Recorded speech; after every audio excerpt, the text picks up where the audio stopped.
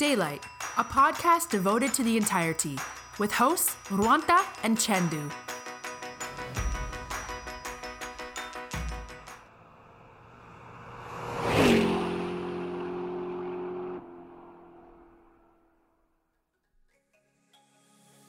Hello ඉතින් කට්ටියම පිළිගන්නවා ඩේලයිට් පොඩ්කාස්ට් එකේ මෙකැනික් සීරීස් එකේ අලුත්ම එපිසෝඩ් එකට. ඉතින් අද එපිසෝඩ් එක පොඩ්ඩක් වෙනදා එපිසෝඩ්ස් වලට වඩා දික් වෙයි. හේතුව තමයි මේ සතියේ වීක්ලි අපේ එපිසෝඩ් එක නෑ. ඒක හින්දා අපි ඉතින් වාහන වලට කැමති අයට වාහන ගැන අද වැඩිපුර දේවල් ටිකක් කතා කරමු. ඉතින් බලමු අපි මොනවද ගෙනත් තියෙන නිවුස් ටික කියලා.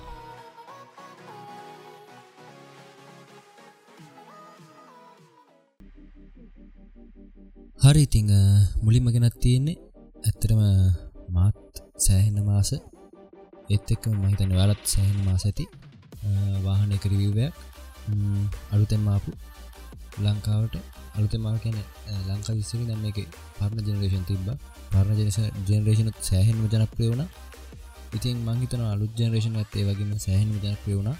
බලමු මොකද්ද මේ වාහනේ කියලා.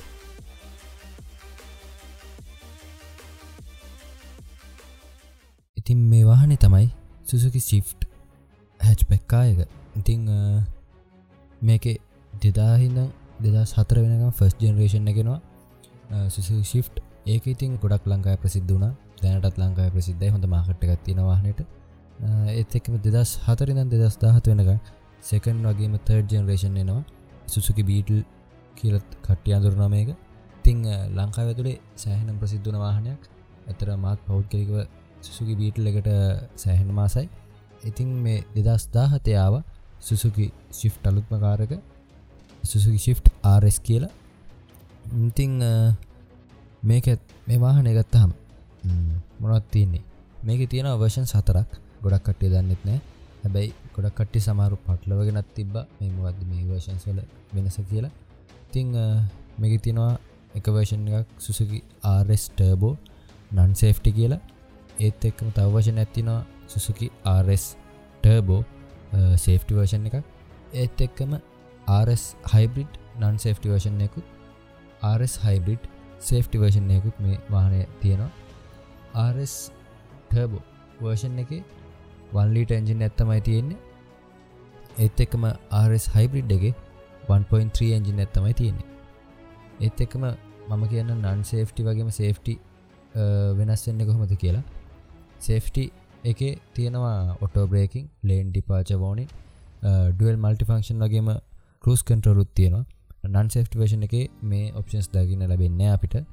ඉතින් ඔවා තමයි මේ වාහනේ තියෙන versions ලංකාව ඇතුළේ ගන්න පුළුවන්.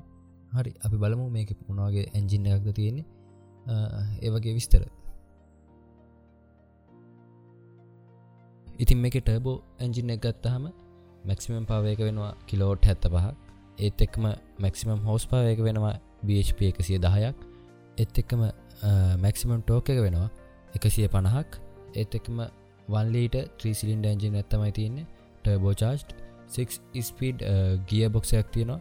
ඒ වගේම මේකෙන් ලීටරයට කිලෝමීටර් 16ක් 18ක් වගේ වැඩ කරනවා. ඒත් එක්කම RS hybrid engine එකට ගියොත් එහෙම 1.3 liter engine එකක් maximum power එක kilowatt 75ක් වෙනවා.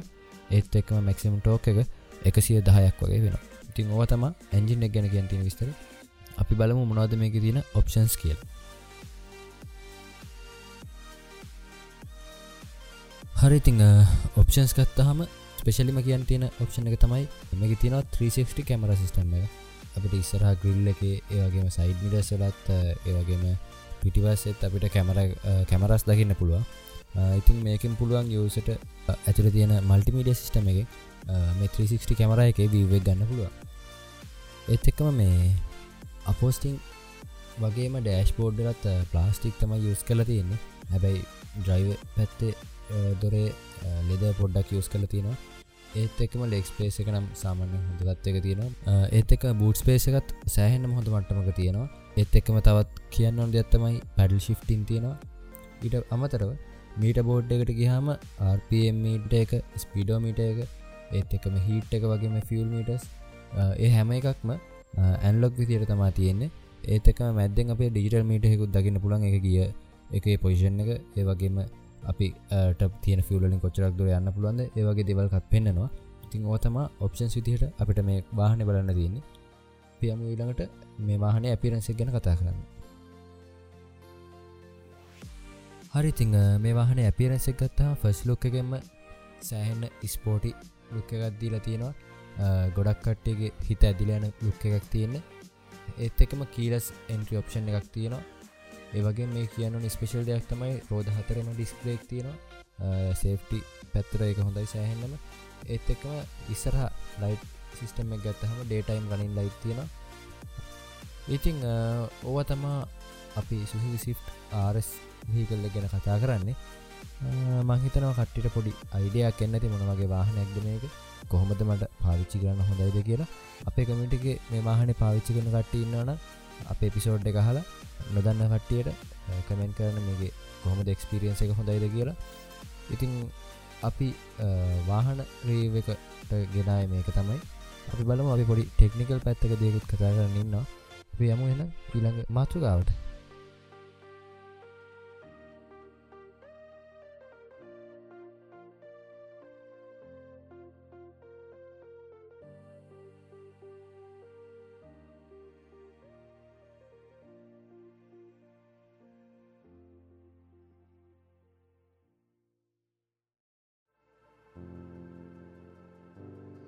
වාහනයක් මූලික වශයෙන්ම බලය ලබාගන්නේ එන්ජින් එකෙන්. නමුත් ඒ බලය කාර්යක්ෂම වෙන්න අපතේ නොයවා ප්‍රයෝජනට ගන්න උදව් වෙන්නේ ඒ වාහනේ ගියර් පද්ධතිය. ගියර් පද්ධතිය ධාවන තත්ත්වයට මෙන්ම ඉන්ධන භාවිතයටත් අපිට සෑහෙන්න බලපානවා. ඉතින් මුලින්ම භාවිතයට ආවේ මේ මැනුවල් ගියර් පද්ධති කියන ඒවා. අදටත් ලෝකේ ඉතින් මැනුවල් ගියර් පද්ධතිය නම් ගොඩක් පාවිච්චි වෙනවා. මොකද ගොඩක් කට්ටිය කැමති වාහනේ පදින එකේ උපරිම එක්ස්පීරියන්ස් එක ලබා ගන්න. ඒක හින්දා මැනුවල් ගියර් පද්ධතිය තාමත් ලෝකේ භාවිතා වෙනවා.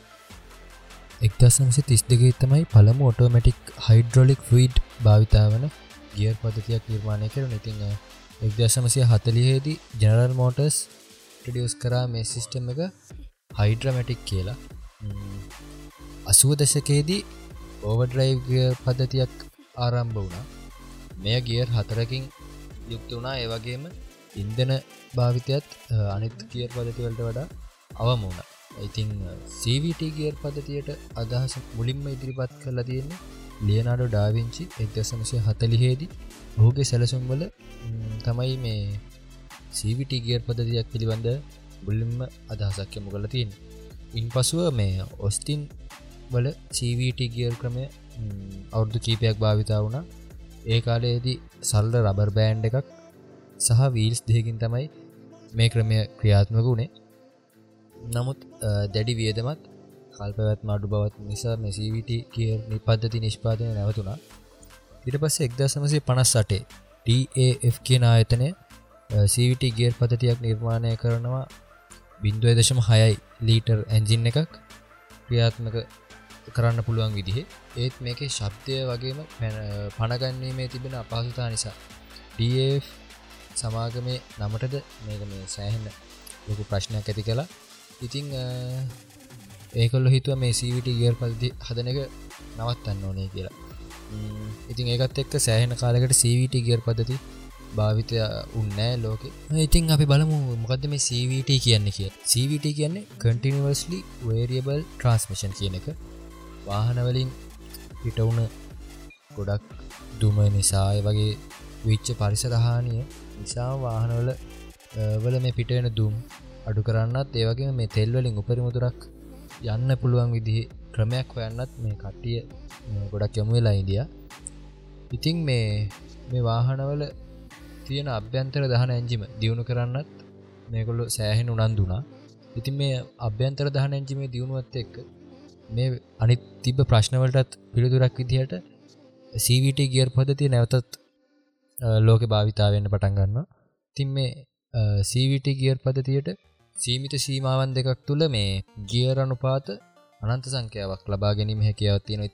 ඒත් එක්කම CVT ගියර් පද්ධතියෙන් එන්ජිමේ performance උපරිම කාර්යක්ෂමතාවකින් ලබා ගැනීම හැකියාවකුත් අපිට ලැබෙනවා.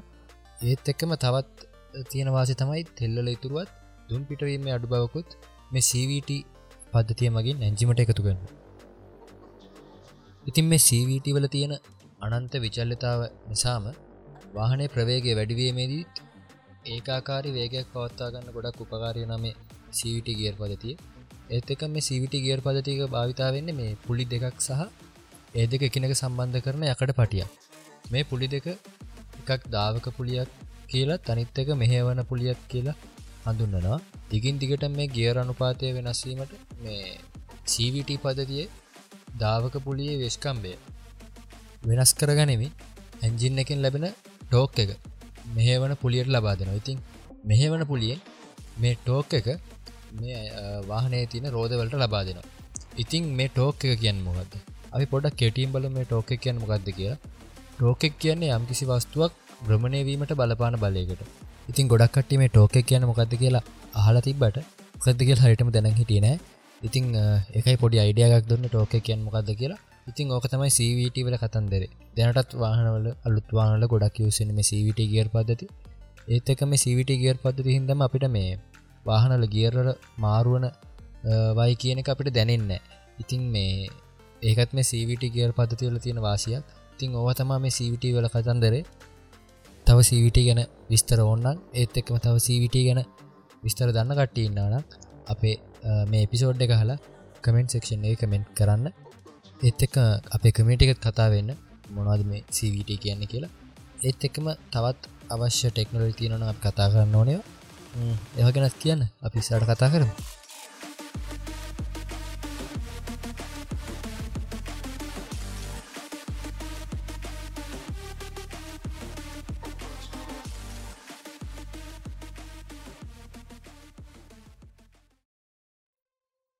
හරි ඉතින් අපේ මෙකැනික් එකේ අවසානයට ඇවිල්ලා තමයි තියෙන්නේ. අපි අද ගොඩක් දේවල් කතා කරා CVT පද්ධතිය ගැන, ඒ වගේම Suzuki Swift එක ගැන. ඉතින් බලාපොරොත්තු වෙනවා ඊළඟ සතියේ මේ වගේම එපිසෝඩ් එකකින් ඔයගොල්ලන්ට විස්තර අරන් එන්න. ඉතින් එහෙනම් අපි ගිහිල්ලා එන්න. මම චන්දුවර්ණ කුසූරිය.